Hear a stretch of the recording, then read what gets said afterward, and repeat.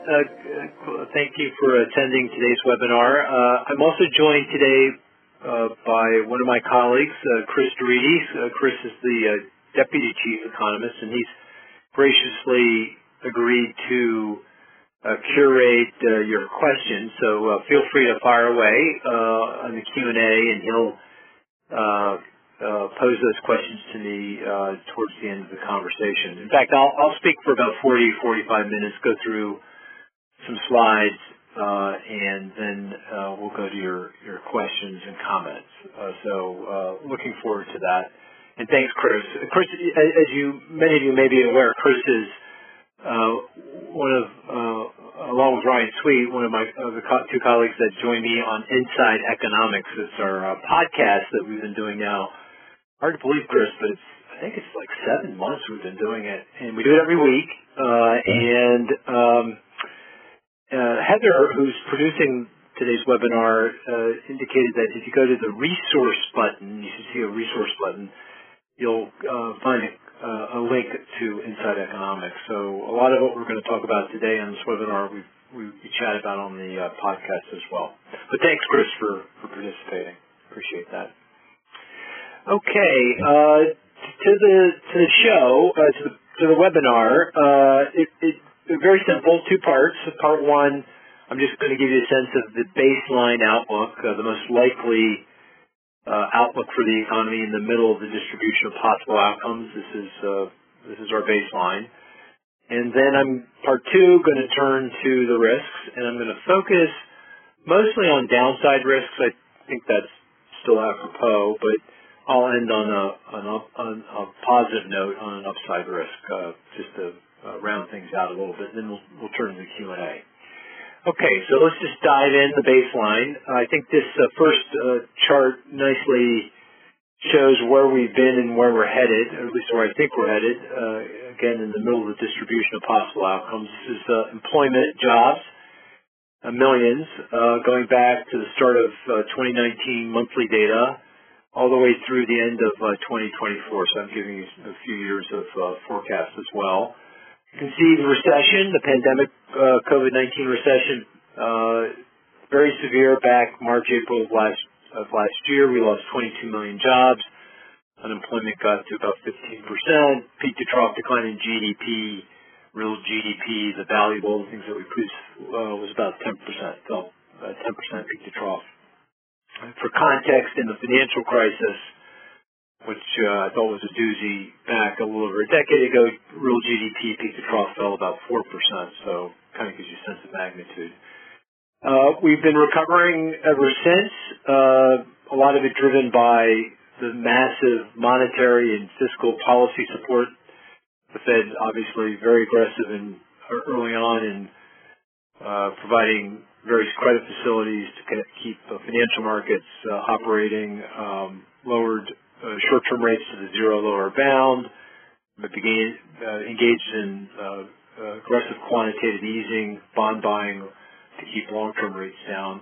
And on the fiscal policy side, that gotten all in, by my calculation, just over $5 trillion in fiscal support, beginning with the CARES Act back in March of 2020 and extending through the American Rescue Plan, which was passed into law under President Biden in March of 2021.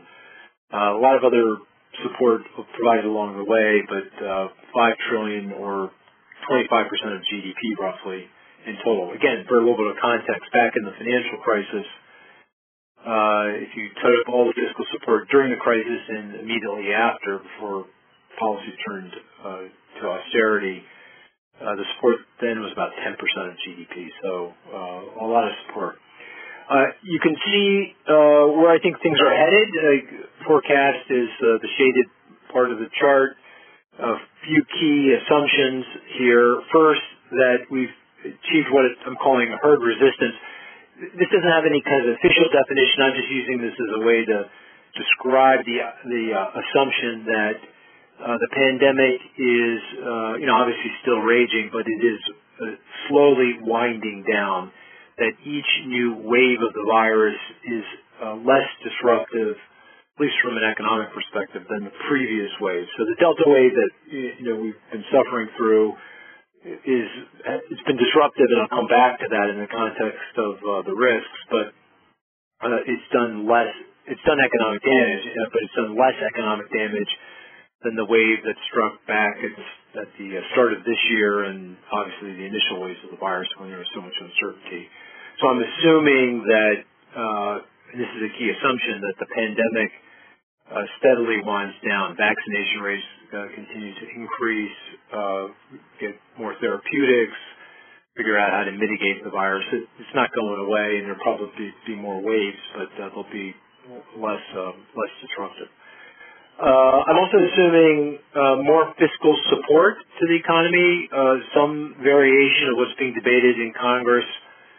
Currently, the Biden Build Back Better agenda, kind of on the table, is a $550 billion 10-year public infrastructure plan, and then a $3.5 trillion, let's call it social infrastructure plan, that it's a range of support for different social programs, from education to housing to healthcare to childcare to climate change.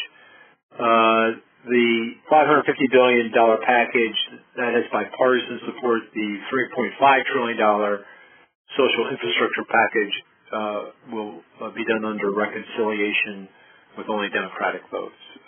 Now, I don't think that entire package is going to ultimately get through.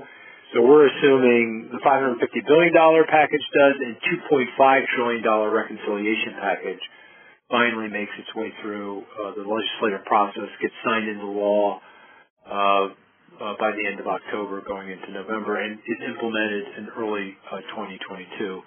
And that does provide some support to the economy beginning in late 22, going into 23, but particularly in 24 and 25. That's the peak of the impact from that plan. And it also helps to support longer-term economic growth, which I'll talk about in a few minutes in the context of the risks. In terms of monetary policy, the support is now starting to fade. The Fed ended its credit facilities towards the start of this year. It's just about ready to begin winding down its quantitative easing, its so-called tapering QE. Looks like that probably will begin in November. They're buying $120 billion every month in Treasury securities and MBS, mortgage-backed securities. That'll get wound down steadily and come to an end by kind of this time next year. And then if everything sticks to the script, certainly the script I'm showing you here, the Fed will begin to normalize short-term interest rates just about the time the economy pulls into full employment.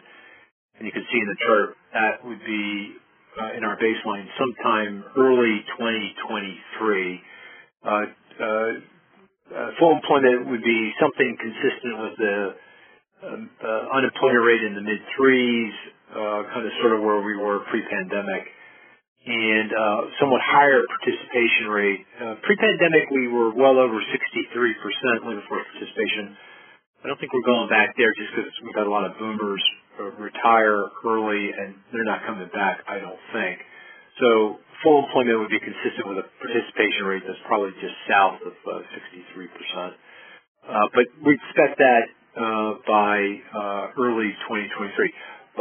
Just as a point of interest, to get from here to there by early 23, that will require the economy to generate something like 500,000 jobs every single month on average. Some months it'll be softer, like last month because of Delta. We only got 250,000 jobs roughly. The month before that, in July, we got 1 million jobs, but that was before Delta. So, I think there's going to be some ups and downs and all arounds here, thus the windy road to recovery, but about 500,000 jobs, per month. Just to round things out on the baseline, I know there's a lot of interest in the path for long-term interest rates. That is also critical to the outlook. And here there's a obviously forecasting anything is tough, but forecasting long-term interest rates is particularly intrepid. But here it goes. The 10-year Treasury bond today is sitting at about 1.5%. It's up a little bit from where it was a few weeks ago. We expect the 10-year Treasury yield to end this year at 1.75%. I'm rounding, obviously, but orders of magnitude. 2.5% by the end of 2022, 3% by the end of 2023, and by mid-decade, when the economy's in full employment, inflation's at the Fed's target, the world's economy's in equilibrium, let's say, the equilibrium 10-year Treasury yield should be about 3.5%. So that's where I think it's going to settle in. Its funds rate will be closer to 2.5%, so you have a spread between the two of about a percentage point, about 100 basis points. If that's the path for rates, that does suggest that the yield curve, the difference between long rates and short rates, will become even wider here over the next 12 months. So for a lot of you in the financial system where yield curves matter in terms of margins and profitability, I think you'll be able to enjoy a somewhat wider yield curve here. Okay, that's the baseline, most likely scenario. I do want to say one more thing about the baseline before moving on to the risks. And that is, there will be some longer-term consequences, and I run the risk of overhyping the Inside Economics podcast, but here goes. Last week, in the last week's podcast, we did talk about some of the longer-term consequences of the pandemic. I think Chris, you focused on demographics, very important impact on demographic trends. Ryan, he focused on debt, sovereign debt, and corporate debt globally. Nervous about the increase in indebtedness and what happens when interest rates do rise. Again, I'll talk about that in the risks. And then I talked about remote work, and I do think this is a very significant shift, long-term consequence of the pandemic that has all kinds of economic implications. And you can kind of get a sense of that here in this slide, which shows net out-migration from urban cores across the nation's 400-plus metropolitan areas. This is monthly data going back to the start of 2007. The last data point is for August. This is based on credit file data. We get a 10% sample, random sample of all the credit files in the country from Equifax every month. And it's anonymized, obviously, but we can see addresses, and so we can look at address changes. And based on that data, we can identify, where people are moving from and moving to. The shaded part of the chart represents when the pandemic hit. And if you look pre-pandemic, in the 12 months leading up to the pandemic, net out migration from urban cores, that's the number of people moving out of urban cores to suburbs, exurbs, and rural areas, less than the number of people moving into urban cores, was somewhere south of 300,000. Currently, as of August, again, the last data point, 600,000, so more than a doubling in the net out migration. And you can see in the chart the top 10 areas that have suffered the biggest increases in net out migration during the pandemic. No surprise, New York and a number of other major areas in the northeastern corridor, Boston, Philly, our hometown, and D.C. On the West Coast, big California metro areas, L.A., San Francisco, Seattle. I think Miami is in there. Yep, there's Miami, Chicago. And you'll notice that it looks like the net out migration is topping out, but the other thing you'll notice is it's not really rolling over. It remains very elevated. And I think that does go to the increasing prevalence of various forms of remote work. And I do think as technology improves and HR departments figure out how to empower remote work, we'll see more of it. Given how tight labor markets are and likely to remain, given demographic trends going forward, even on the other side of the pandemic, I do think workers have kind of the upper hand here in negotiations with their employers, and one of the things they're going to demand is the ability to work from wherever they want to work. So this is a trend, a phenomenon that's here to stay. It has obviously important implications for regional economies. So these areas shown here in the chart, they suffer as people leave, and then of course the areas where they're going benefit. So folks from the Northeast are going to Atlanta and Charlotte and Tampa and Jacksonville and Orlando and Austin. And folks leaving Seattle and the Bay Area and LA, they're moving to Boise and Phoenix and Tucson and Vegas and Denver and Salt Lake City. So those areas really benefit, and you can see it in the employment data, you can see it in the house price data and housing demand, which we'll come back to in a few minutes. So I do think the pandemic, as they say, will have a long tail, and one aspect of that long tail will be increased remote work. Okay, that concludes part one, the baseline.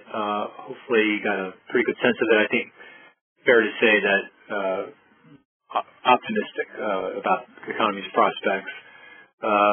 In fact, just to strike that point home, between the time when the pandemic hit to when the economy returns to full employment, gets back to full swing, will be about 3 years. So got hit early 2020, we'll be back to full employment by early 23. 3 years. Typically, if you look at business cycles since World War II, it takes about 6-7 years for that to happen. And of course, in the expansion after the financial crisis, it took us almost 10 years to get back. A lot of scarring so-called scarring after the financial crisis, not so much after the pandemic. So it's a relatively upbeat, optimistic baseline outlook. However, being the good economist I strive to be, there's obviously a lot of risk to this. So, part two, what could go wrong? And just to kind of encapsulate, there are obviously many risks, but just to kind of put it into some kind of relief and context, is this what we call risk matrix. This is for the United States. Yes, we do this for many countries around the globe, varies country by country, but this is for the U.S. Just to acclimate yourselves to the matrix, the x-axis, the horizontal axis is the severity of that risk or that shock. And this is kind of like there's time dimensions to this too. It's kind of like a present value of the expected loss if the shock were to occur. So if it's a severe shock and it's more likely in the near term, that's a big deal. So for example, the Treasury default, you can see that's all the way to the southeast part of the matrix. While that has a low probability of happening, and that's the horizontal axis, the severity of that shock would be very, very significant. I'd even put it in the category catastrophic if the U.S. government actually defaulted here, and we'll come back to that in a minute under the risks. As I mentioned, the vertical axis is the likelihood of the shock. Obviously very subjective. So if you look at the kind of the northwest of the matrix, forbearance cliff, this is hearkening to the fact that many of the government supports that were provided during the pandemic to help borrowers and debtors kind of manage through are expiring. There's a mortgage forbearance for borrowers of FHA, VA, Fannie Freddie loans. That's starting to wind down. There was student loan payment forbearance. I believe under current rules that's going to expire in January. There's moratoriums on foreclosure for those government-backed loans. And, of course, the rental eviction moratorium, that ended about a month ago now when the Supreme Court ruled that the federal rental eviction moratorium was unconstitutional, so that has ended. If you go back, 6 months, certainly 12 months ago, I would have thought the forbearance cliff was a much more significant risk to the economy. Many more borrowers, households were under financial pressure, and if they hadn't gotten that support, we would have seen many more credit problems, many more foreclosures, many more defaults, and that would have more economic damage. But at this point, much less so. We've kind of worked through a lot of the problems, and people are getting back on their feet financially. So this clip it's going to happen. So very high probability, but the severity of the shock is very low. Finally, just the obvious is in the northeast part of the chart. The biggest, most significant risk with high likelihood and high severity is, well, we're going to have another wave of the pandemic. That feels like the message we learned from Delta. Unfortunately, if you go back when the vaccines were being rolled out earlier this year, there was a lot of optimism, and I was optimistic myself, thinking that perhaps this was the end of the pandemic. We'd not suffer any more material waves of the virus. Well, the Delta wave put an end to that hope, and I do think it's appropriate to think that there will be other waves of the virus. Again, I'm assuming in the baseline that each wave of the virus is less disruptive to the economy than the preceding one, but obviously a lot of risk around this. So I'm not going to go through all of this, and it's changing very rapidly. You can see that government shutdown there, and that's already changed since I did the chart. There's a lot of this is moving all the time and evolving, so I'm not going to go through it all. But if you have any questions about it, feel free to post them. Okay, so let's dive deeper into some of these risks, and I'm going to go through a handful of downside risks. And again, as I mentioned earlier, I'm going to end on an upside one just to because there are upside risks, and I think it'd be therapeutic and on a positive note and consistent with the overall message of this webinar. Risk number one, the pandemic. It's still raging, it's still doing damage. The Delta wave variant of the virus has done damage. You can see that in lots of different ways, one of which is I'm showing you here. It has impacted sentiment, consumer sentiment. I'm showing two measures of consumer sentiment. The blue line is the Conference Board survey of sentiment. The green line is the University of Michigan survey of sentiment. This is monthly data going back to 2019, start of 2019, and we got the September value from the Conference Board. I haven't gotten it yet for University of Michigan, I don't think. Or no, maybe we did since I did this chart. And I think it's kind of very consistent with the last data point here. Maybe improved a little bit, but the broader point is you can see that sentiment got not surprisingly crushed when the pandemic hit back in early 2020. Had slowly recovered, and then Delta hit, and sentiment has fallen off quite significantly. Interestingly enough, the University of Michigan survey, at least for August, that was a pandemic low. The Conference Board survey has held up and has done better. Some of that goes just to the types of questions that are asked in the surveys. The Conference Board is more labor market oriented, and labor markets have performed very, very well. And so the blue line has done a little bit better than the green line, which is more around personal finance issues.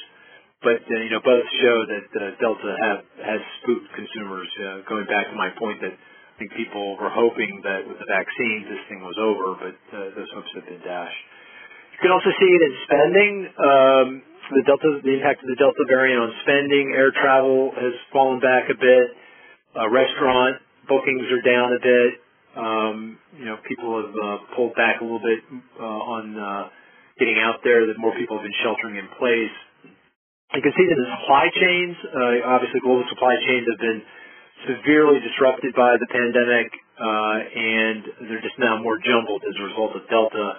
Delta really nailed Asia, particularly Southeast Asia, and a lot of the supply chains begin there, particularly the chip industry. A lot of chip plants in Malaysia, for example, they had to shut because workers just were too sick. Various ports, terminals and ports in China were shut down as the Chinese have the no tolerance policy with regard to the pandemic and shut things down, and that really has further exacerbated the supply chain issues, created more shortages, disrupted the vehicle industry. There's simply no inventory, and that's crippling sales. hurting the construction industry, home building, because of its building materials and appliances. So it's really hurt, significantly. It put more upward pressure on prices, adding to inflationary pressures, which I'll come back to in a minute. But the risk here, again, my assumption is that this pandemic will continue to wind down, but the definitive risk is that the next wave is actually more of a problem. It's more contagious, more virulent. Obviously, if it eluded our vaccines, that would change the ballgame here. So risk number one is the pandemic itself. Risk number two is fiscal policy.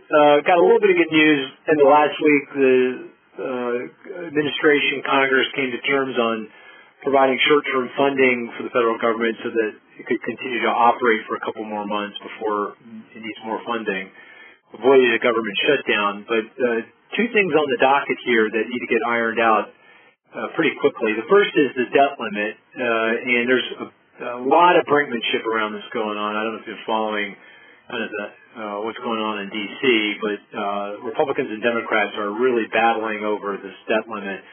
Republicans are insisting that the Democrats figure out a way to increase the debt limit on their own. Democrats are arguing that they can't do it, at least not without the Republicans kind of stepping aside and not filibustering efforts to suspend the debt limit.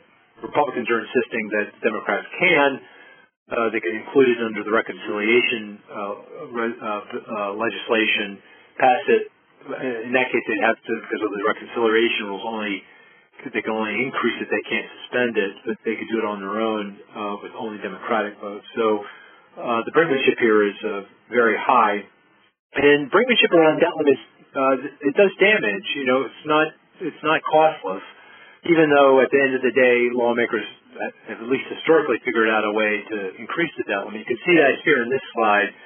This shows the 4-week U.S. Treasury yield, the Treasury yield on U.S. Treasury securities, 1 month T-bills. Back in the 2011 debt limit kerfuffle, and then in the 2013 kerfuffle, T is the drop dead date for raising the debt ceiling. So you can see in the period leading up to that drop dead date, T-bill yields rise because the folks that have that 4-week bill are pricing in the probability that they may not get paid on time, and that would wreck their return, and so they jack up the yield as you approach that drop dead date. Same thing is starting to happen now.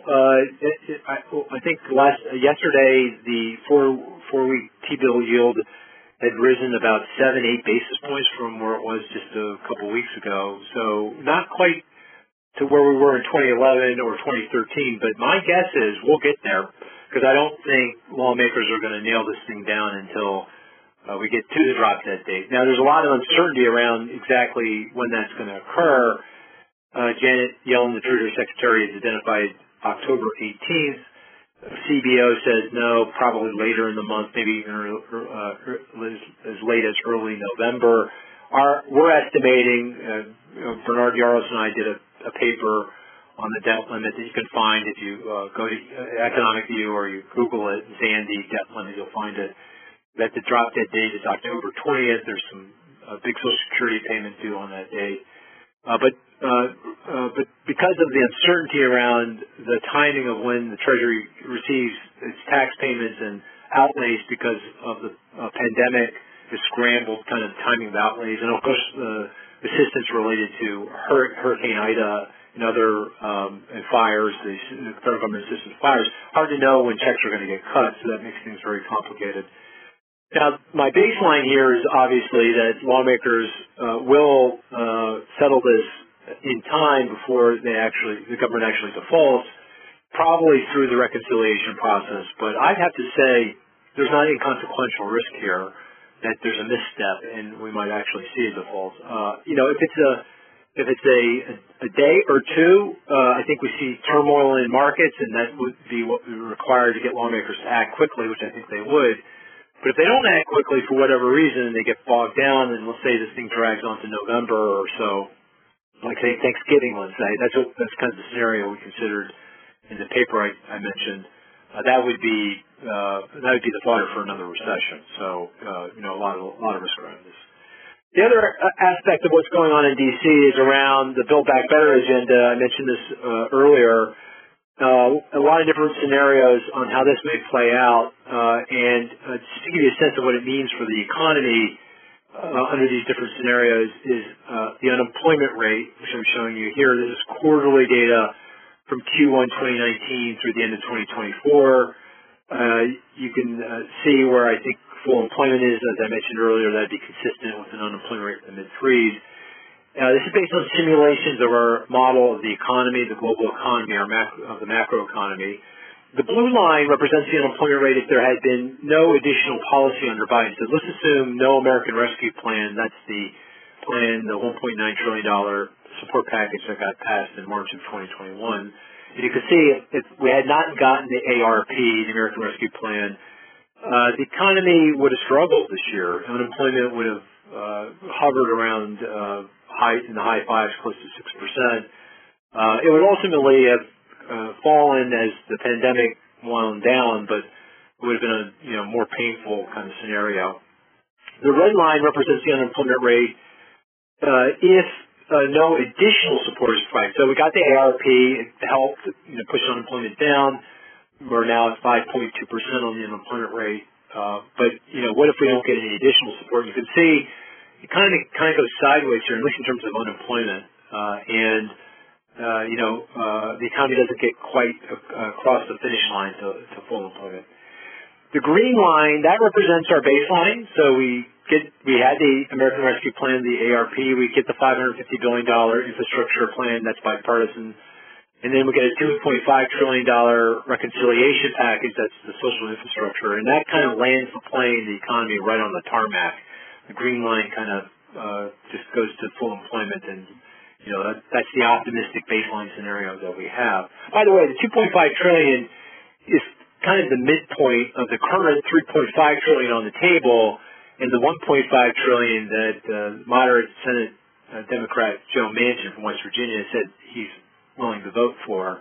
So I'm assuming that 3.5, 1.5, the compromise is 2.5. At the moment, it feels like it might be a little smaller than that, closer to 2. But we're still assuming 2.5. We are assuming some pay-fors here, some tax increases on large corporations, and kind of rolling back some of the tax cuts for large corporations and the well-to-do, high-income, high-net-worth households that'll pay for of the $3 trillion in total support, the $550 billion infrastructure, the $2.5 trillion reconciliation, roughly $3 trillion. We're assuming about $2 trillion of that is paid for, so that leaves a budget deficit. These are all over 10-year periods, budget horizon of the CBO. Leaves a budget deficit of about $1 trillion or about $100 billion per annum. But the green line is kind of the optimistic baseline.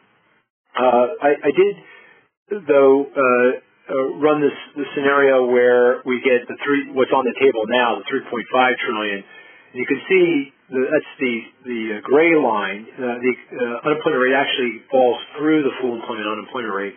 And I would say that does run the risk of generating inflation that is uncomfortably high, will cause the Federal Reserve to tighten monetary policy more than we're anticipating. And that is the fodder for a more kind of classic business cycle, an overheating economy. So I do think, the lawmakers do have to essentially thread a needle here. They don't want it to be too small, but they don't want it to be too big either. Otherwise, you run the risk of overheating. I will say, and I didn't show it here, but I do think the infrastructure plan, the reconciliation package, if passed, will help to support longer-term economic growth. The infrastructure plan mostly through somewhat stronger labor productivity. It's small, but small positive.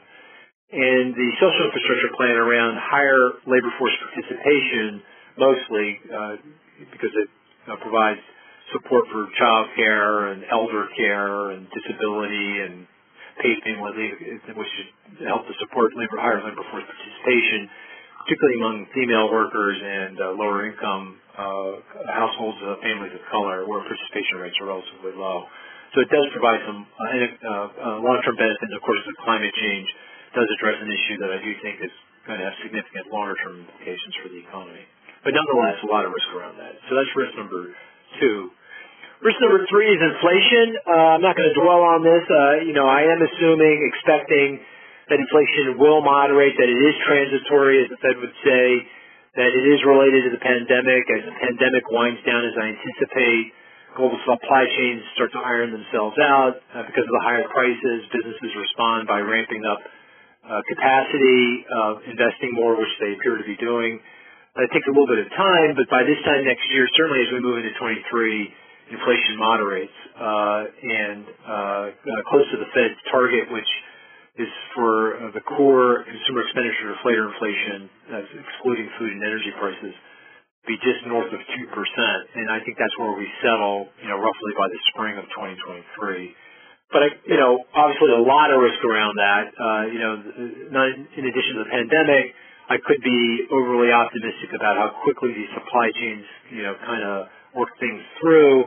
I could also be overly optimistic about how quickly the labor market kind of adjusts. There's 11 million close to open job positions, and that's a record by orders of magnitude. You have to go even before the before the pandemic, when the labor market was tight, we had 6.5, 7 million open positions. So we got to fill those positions, and if we don't, then that means higher wages and higher inflation than I'm anticipating. Now, again, I do think the pandemic is behind. Why it's taking longer for workers, available workers in and out of the workforce to take those open positions. Taking care of kids, taking care of elderly family members, worried about getting sick. There's a lot of issues related to the pandemic, and that they'll iron themselves out as the pandemic winds down. But a lot of risk around that as well. So inflation could be more of a deal than I'm anticipating. That's risk number 3, downside risk number 3. Downside risk number 4 is asset prices. They're juiced up. They're pretty lofty. Valuations are high. You can see that in the equity market here, the stock market. This is my favorite measure of valuation in the stock market. This is kind of like an economy-wide price earnings multiple. The numerator is the value of all publicly traded stocks as measured by the Wilshire 5000. The denominator is economy-wide corporate earnings. I've got data back to the start of 1980. The last data point is for the second quarter. For the second quarter of 2021, a little bit lagged. And you can see the PE multiple by this measure is back to where it was in late 90s, early 2000, Y2K. Y2K, that was a bubble. I don't think there's any debate about that. I don't think the current high valuations signal a bubble today. I mean, there is speculation creeping into the equity markets and asset markets more broadly. GameStop, meme stocks, SPACs are all symptomatic of that. But, valuations should be high given how low interest rates have been and how low they're expected to remain. But regardless, I think valuations are high. And I do think the correction, stock prices have gone kind of sideways here for the last several months, in part because interest rates are starting to push a little bit higher. I do think in our baseline we have stock prices essentially staying flat here for another year, 18 months. Let corporate earnings catch up, let it adjust to the higher interest rate environment that I'm anticipating. But I do think there's a lot of risk around this. We could see a much more significant correction in equity prices for a much more sustained basis, and that could do some damage to the economic recovery that I'm anticipating. As I mentioned, other asset prices are juiced. In addition to equity prices, the fixed income markets are juiced. Credit spreads in the bond market are very thin. Obviously, what's going on in the crypto markets, and then of course the housing market is also feels really juiced up. You can see that here in this map of the country. This is for the 100 largest metropolitan statistical areas across the country. Here, what we've done is calculated price to rent ratios. Again, kind of like a price earnings multiple. So the price of the home in the numerator the effective rent in that area in the denominator. In the long run, the price-to-rent ratio should be roughly consistent with its long-run historical norms, which varies quite a bit by market for lots of different reasons. What I've done here is for those areas where the current price-to-rent ratio is consistent or within 10% of its long-run historical norm, I'd say that's appropriately valued. They're in green. Those are metropolitan areas that are in green. So my home, Chris's home in Philly, you can see where Philly is. That's in green. Our home is appropriately valued, at least by this measure. If your area in orange, you're somewhat, your PR ratio, your price-to-rent ratio is about 10 to 20% above historical norms, so you're overvalued. And if you're in red, well, seriously overvalued, more than 20% by this measure, mostly in the West and in parts of the South. This is not meant to be an indicator that's proof positive. It's, I wouldn't rely on this by itself, but this is a good kind of screen. If you're in orange, certainly in red, it's saying, hey, come look at me, what's going on? Is there a reason why prices are all juiced up relative to rents by historical norms? Nationwide, it does feel like prices are, again, I wouldn't call it, it's not a bubble, it's not speculative. You don't see the kind of flipping that we have historically. The mortgage lending has been very responsible. Credit scores on mortgage loans remain very high. So I don't think, this is anything comparable to what we saw, let's say, prior to the financial crisis. But nonetheless, as interest rates rise, I think some of these markets, particularly the red markets, are at significant risk of, if not prices going down, certainly going flat for a while, and as you expect some price decline. So something to watch. I don't think this is existential by itself to the economic recovery, but it is a big enough risk that it could change the contours of the economic recovery, certainly in some of these markets around the country. Finally, risk number 5, downside risk number 5, the increase in debt, particularly sovereign debt. And governments across the globe have followed the same policy prescription, borrowed a lot of money to help support their economies. And I do think with the leveraging up, as interest rates do normalize and rise, that will create some problems, and we could see some real stress fault lines in sovereign debt. Similar kind of dynamic in corporate debt, and not everywhere. I don't think that's as big an issue here in the U.S., although, it's something to watch. The leveraged loan market has been very active, but it's a much bigger deal in other parts of the world like China. Just to explain this chart, the x-axis is the debt-to-GDP ratio for sovereigns as of the fourth quarter of 2020. The y-axis is the so-called concept of fiscal space. That's the difference between the actual debt-to-GDP ratio and that debt-to-GDP ratio that we estimate to be above which investors begin to lose faith that they're going to get paid in a timely way, jack up interest rates, and get into this kind of self-reinforcing negative cycle. And you can see a number of countries, particularly in the emerging markets, Russia, United Arab Emirates, some developed economies. You can see Spain, Italy, Japan, very close to that zero fiscal space line. So that means that some of these economies are at significant risk of suffering some kind of event, maybe even a crisis, a sovereign debt crisis, as rates rise. I don't think this year, next year, but as rates normalize towards mid-decade, this will become, I think, more of an issue. Finally, let me end on a positive note. I said I would, and I do want to highlight what I consider to be the most meaningful upside risk to the outlook, and that's productivity growth. I'm showing you non-farm business productivity growth here, quarterly data back to 1990. Last data point is the second quarter of 2021. The blue line represents the year-over-year growth in productivity. The green line, the 5-year annualized growth, just to smooth out the volatility that gets the underlying trend. You can see that productivity growth really did slow in the expansion after the financial crisis. Just for context, between World War II and the financial crisis, non-farm business productivity grew about 2% per annum, almost on the nose. At times a little stronger, other times a little weaker, but on average 2%. In the expansion after the financial crisis, the decade after, it was about 1%. But look at it now; it's been migrating higher.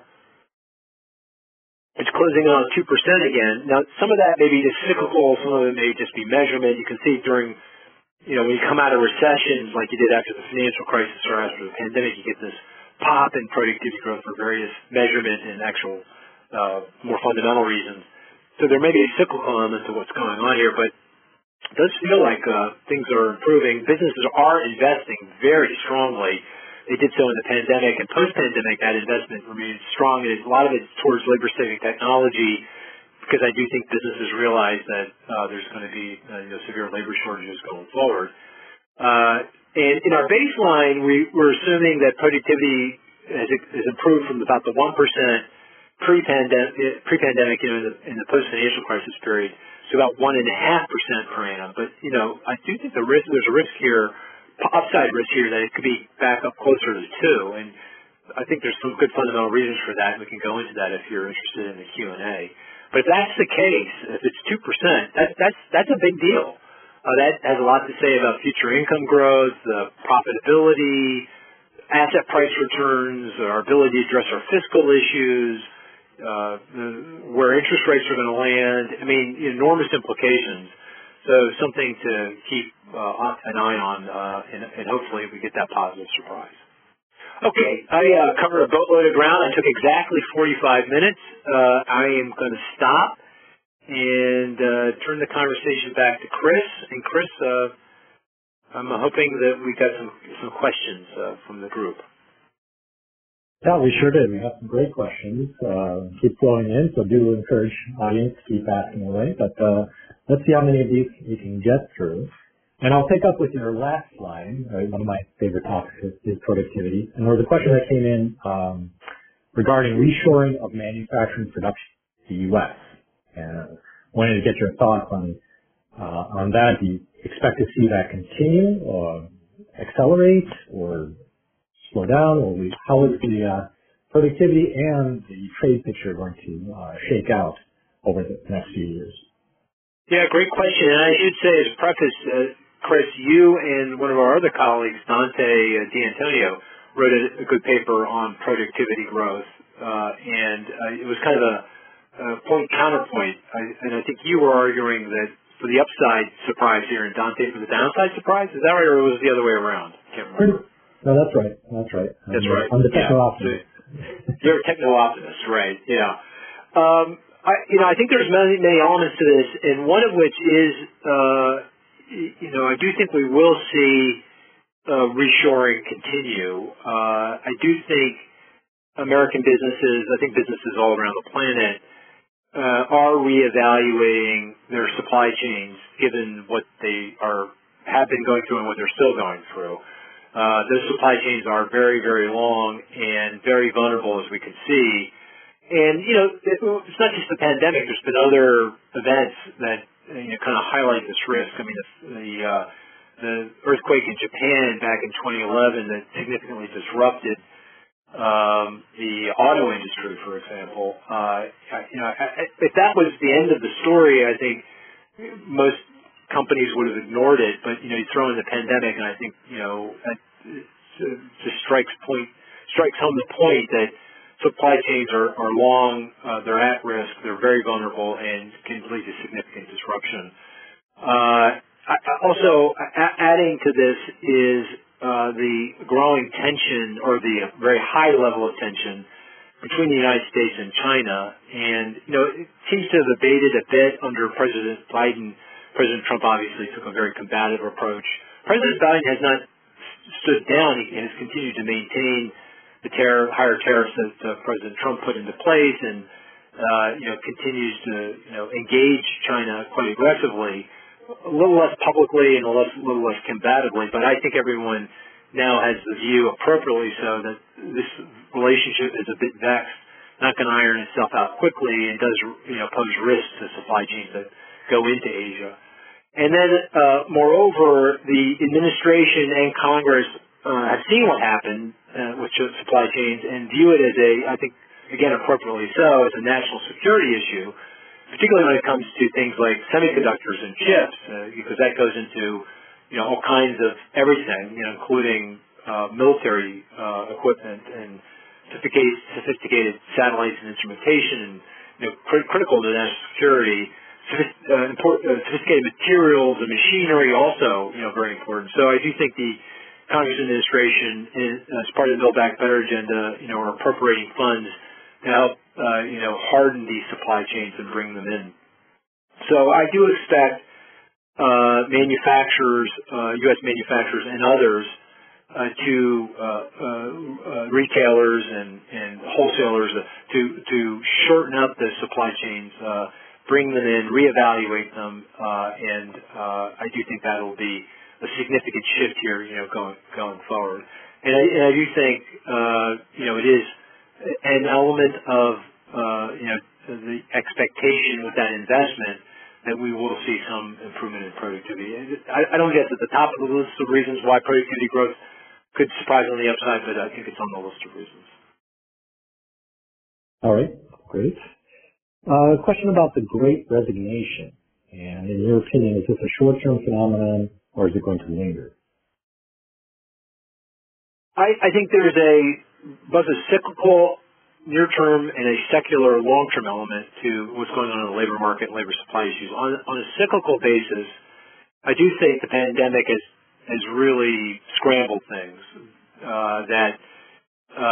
If you look at the reasons why people that are unemployed or who stepped out of the workforce during the pandemic are coming back slowly, and you can get a good sense of this by looking at the Bureau of Census Household Pulse Survey, a survey they've been conducting on a biweekly basis, more or less, since the pandemic hit.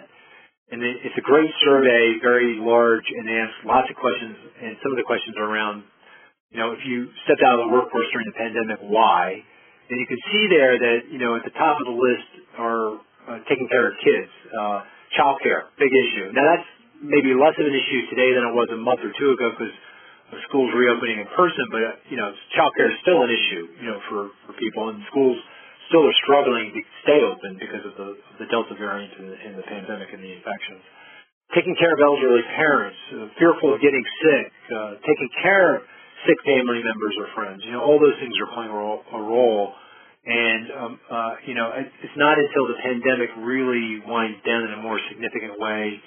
Hopefully we don't have another wave, and if we do, it's clear that it's not going to be as virulent or contagious or disruptive, and people start coming back in and going back to work and taking those 11 million open positions. So I did mention that I thought it was going to take about a year, maybe 18 months for global supply chains to right themselves. I suspect it's going to take about a year, 18 months for labor markets to kind of work through all these issues and kind of normalize, take those open positions. I do think there's a secular element here, though, too, and that is, and this is, evident, this is what you were talking about in the podcast around demographics, that even pre-pandemic demographics were arguing for very tight labor markets. I mean, the baby boom generation, large cohort, is leaving the labor market quickly. It left, significantly during the pandemic, and those folks aren't coming back. They were probably going to only work another year, 2 or 3 anyway, and the pandemic just accelerated all that. And with stock prices and housing values where they are, I think boomers feel like they have the financial wherewithal to retire. So they're not coming back. And then, of course, foreign immigration, significant important source of supply, labor supply, both skilled and unskilled, that was under significant pressure even before the pandemic because of shifts in policy under the Trump administration. And, of course, the pandemic has just crushed, immigration. I do think it will start to normalize a bit under President Biden. At least a lot more immigrants come in, but I don't think it's going to be tough to get back to the kind of immigration we had pre-President Trump, just because of demographic trends. Overseas, population growth has slowed very dramatically, and once population in the country falls close to the replacement rate population growth, immigration falls off very rapidly, and that's happening in more and more countries, emerging markets across the world. So I do think there's a very significant secular long-term issue here with regard to labor supply. I think the pandemic is going to mark at least in our timeline, in our minds going forward, a shift in the balance of negotiating power between workers and their employers. You know, for 30 years, 35 years between the late 1970s,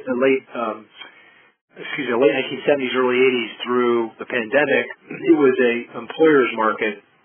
I think going forward, at least for the next decade, perhaps two, it's going to be a workers' market, a very, very different kind of environment.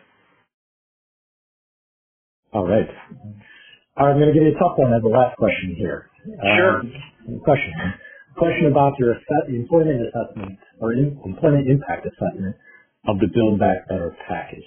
So whether it's a $2.5 or $3.5 trillion package, certainly that's going to provide a lot of benefits, perhaps in terms of long-term productivity, as you mentioned, but there are also a number of disincentives or potential disincentives to work, right? Higher taxes, benefits going to things of individuals, right, that might cause them to provide less labor to the market.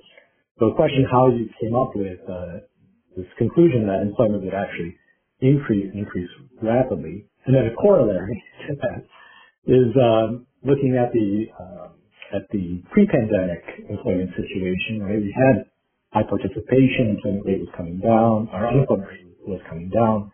So why would we think that introducing this new set of spending would actually improve upon that track record that we had prior to the pandemic? Well, you make it's a good question. They're really good questions. The first part with regard to labor force participation and the impact of the Build Back Better agenda on participation.